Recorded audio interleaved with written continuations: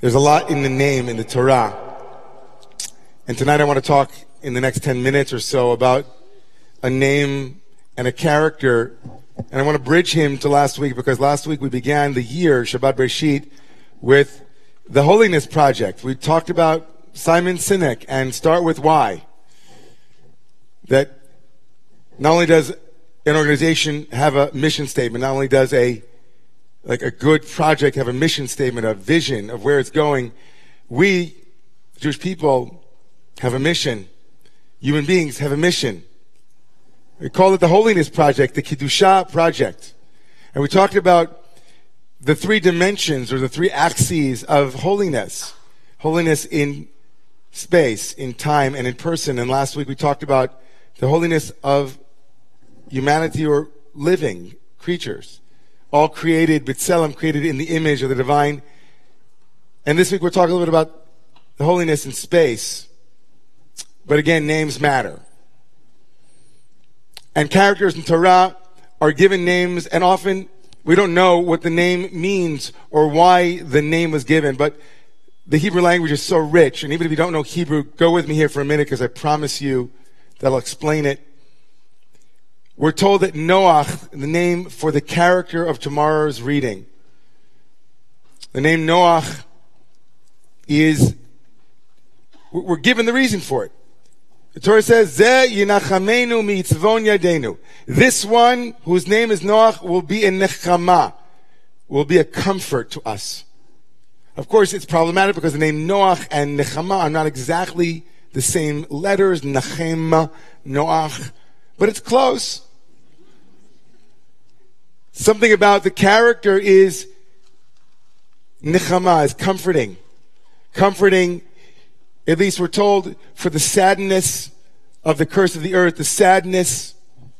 Noach is a comforting character. The only problem, of course, with Noach's name and the word nachama, as it appears, is not only is the word nechama, which gives Noach his name, comfort, not only does it mean comfort, but there's only one place in Torah where it doesn't mean that at all, and it's in the Noach story. When God decides, in the Noach story, when the character called God decides to destroy the earth, to bring a deluge, to bring the flood, the word used for regret, for remorse, is Vayinachem Adonai. And God had remorse. God regretted having done what God did. Having created the world, God regretted the world. And so as Rabbi Jonathan Sachs, Chief Rabbi of England, points out, we have here a contronym, a word that means its opposite within itself. Nechama means both rest, comfort, and discomfort, and remorse. Noach, whose name means to rest, to have a resting place, is the one who is dislodged from his place of security. Noach, whose name means to be comforted, is the one who at the end of the story is anything but comforted. He loses his connection. He's drunk by the end of the story. Those who don't know it, go read the story in the Torah. Noach is an ambivalent character. He represents the thing and its opposite all at once. In fact, it's alluded to, and I talked about this last night, beautifully alluded to in the very flow of the first verse in tomorrow morning's reading, where the Torah will tell us, these are the generations of Noach. Noach was a righteous man. Eile toldot Noach, Noach. And in a Torah that has no punctuation, you could read this. These are the generations of Noach, of the two Noahs.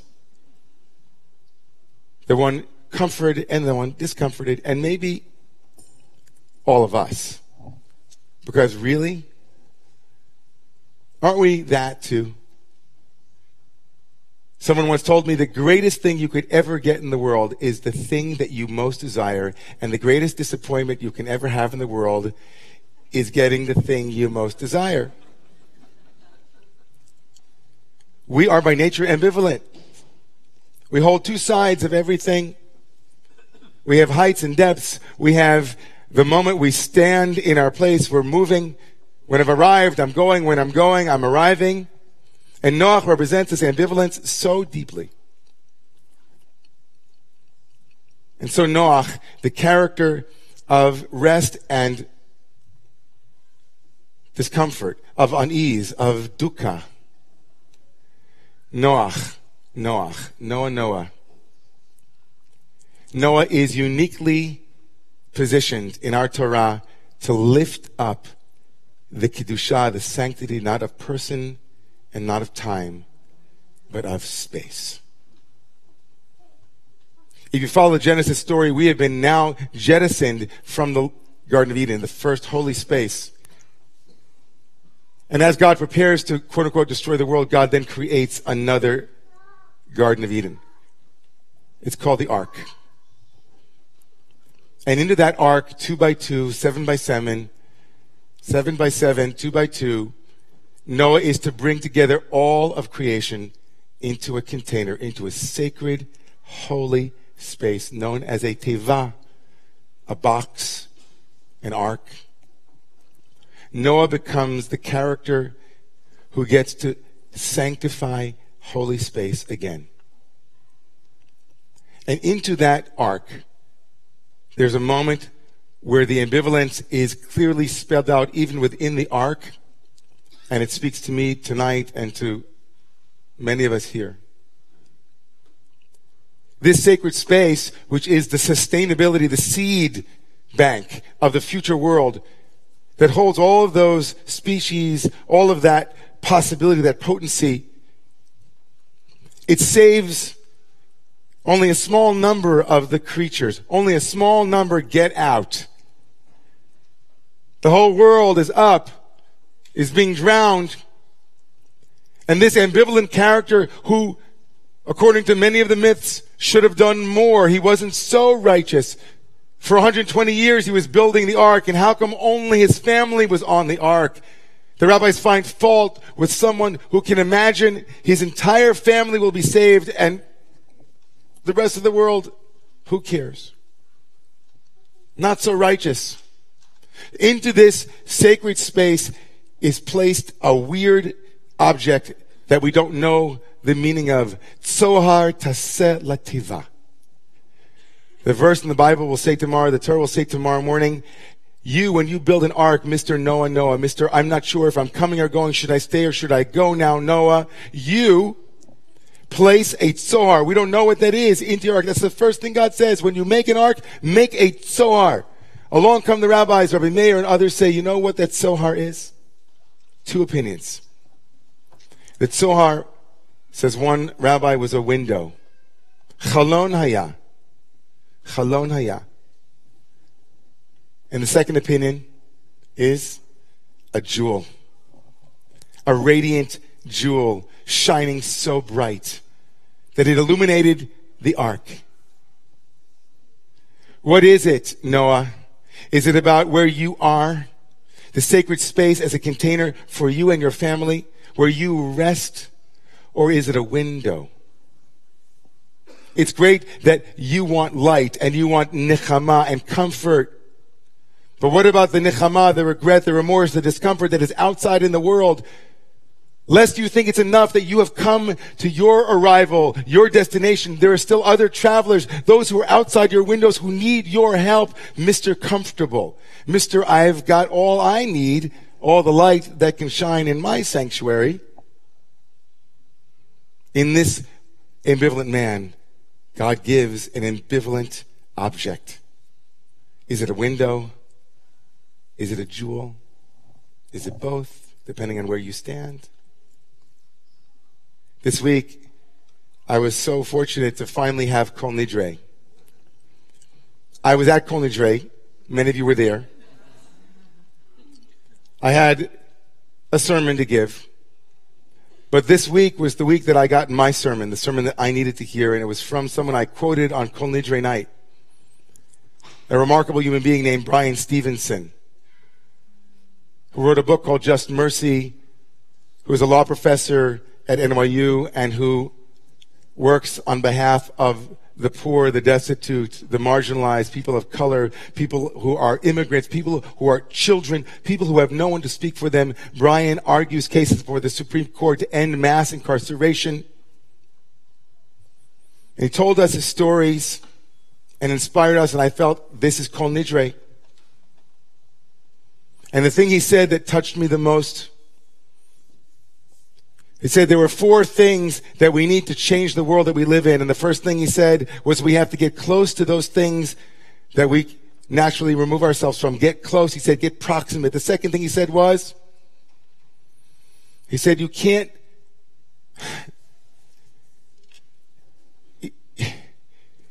get close. The third thing, I can't remember 1 second. Where's the second one? Anybody remember? Narrative. We got to change the narratives. Change our narratives, he said.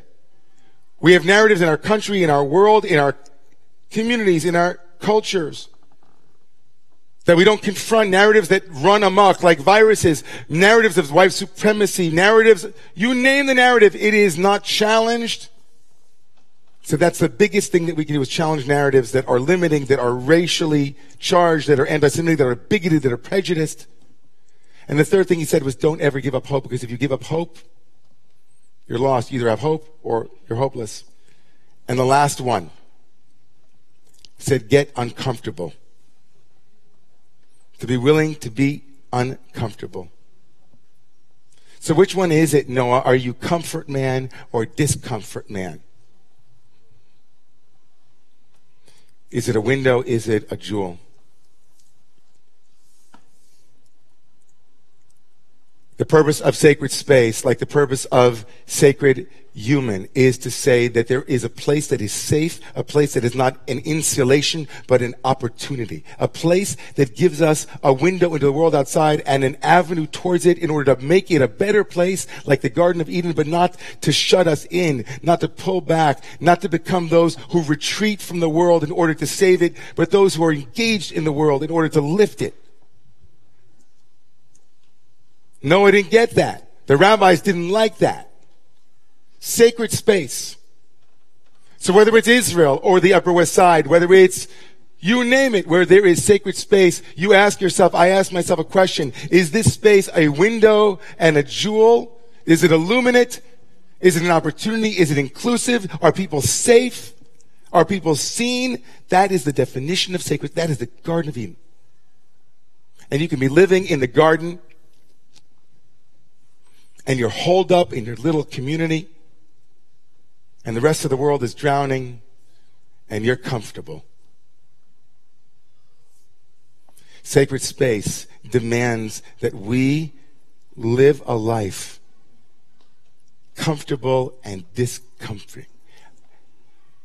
Living with the window, living with the jewel. It's apropos, of course, in my world, I think this way, that it wasn't long ago in this past summer where I stood here from the Bima on Shabbat Nachamu, on a Shabbat of comforting, and I said and told this amazing, beautiful, remarkable community. Many of you are here for the first time tonight, but for those who have been here for a year, 2, 5, 9, 10, 12 years, you know that we have been far from comfortable in our search for our own sacred space. Our own journey towards having sacred space that we could say is a window into the world where we are on the inside feeding one another in order to go out and feed more and invite more in. We have been on that journey together. We have been Noach and Noach, hand in hand. 10 years ago, we moved from across the street from the southeast corner of 105th Street to the northeast corner. We moved on up at the invitation of our amazing friend and community, Alistair Drummond from West End Presbyterian Church. We have been not only guests in your home, but we have been partners. We have been together walking step in step, every step of the way. And we've always wondered, where might we find a sacred space of our own? And so on Shabbat Nachamu and the Shabbat of Comforting, I told this community that we had, in fact, located an amazing space. A space that remarkably is not very far from that front door. In fact, it's the very same space that we left 10 years ago, 30 feet south from that corner, on the south corner. I reached out to the community and I said, we have a long way to go. It's a very big lift. There's a lot of money between us and the finish line, but someone had generously stepped forward and given us a chance to, for the first time in Romo's history, have our own space. And so tonight, God bless you as we speak of windows and we speak of doors and spaces. I hold in my hand the keys.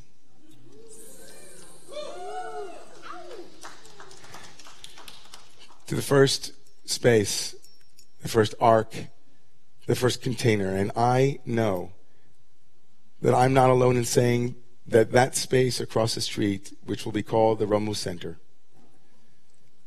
will be a place where there are a lot of windows. A lot of windows. A lot of beauty, a lot of light. A space that will have music and spirituality and community activity. This entire community will be welcome, and we are a part of it. We are woven into the warp and woof of this area. I am so looking forward to the next stage and to the next level of partnership with you, Alistair, and to the entire West End Presbyterian community. I know that you celebrate with us tonight this remarkable achievement, this milestone in our community and in our relationship with you. My wife, Ariel, I think was thinking, David, don't cry, so I'm trying my best. My wife, Ariel, went out to get us our first mezuzah for that doorpost. And like I said last year when the horrific immigration ban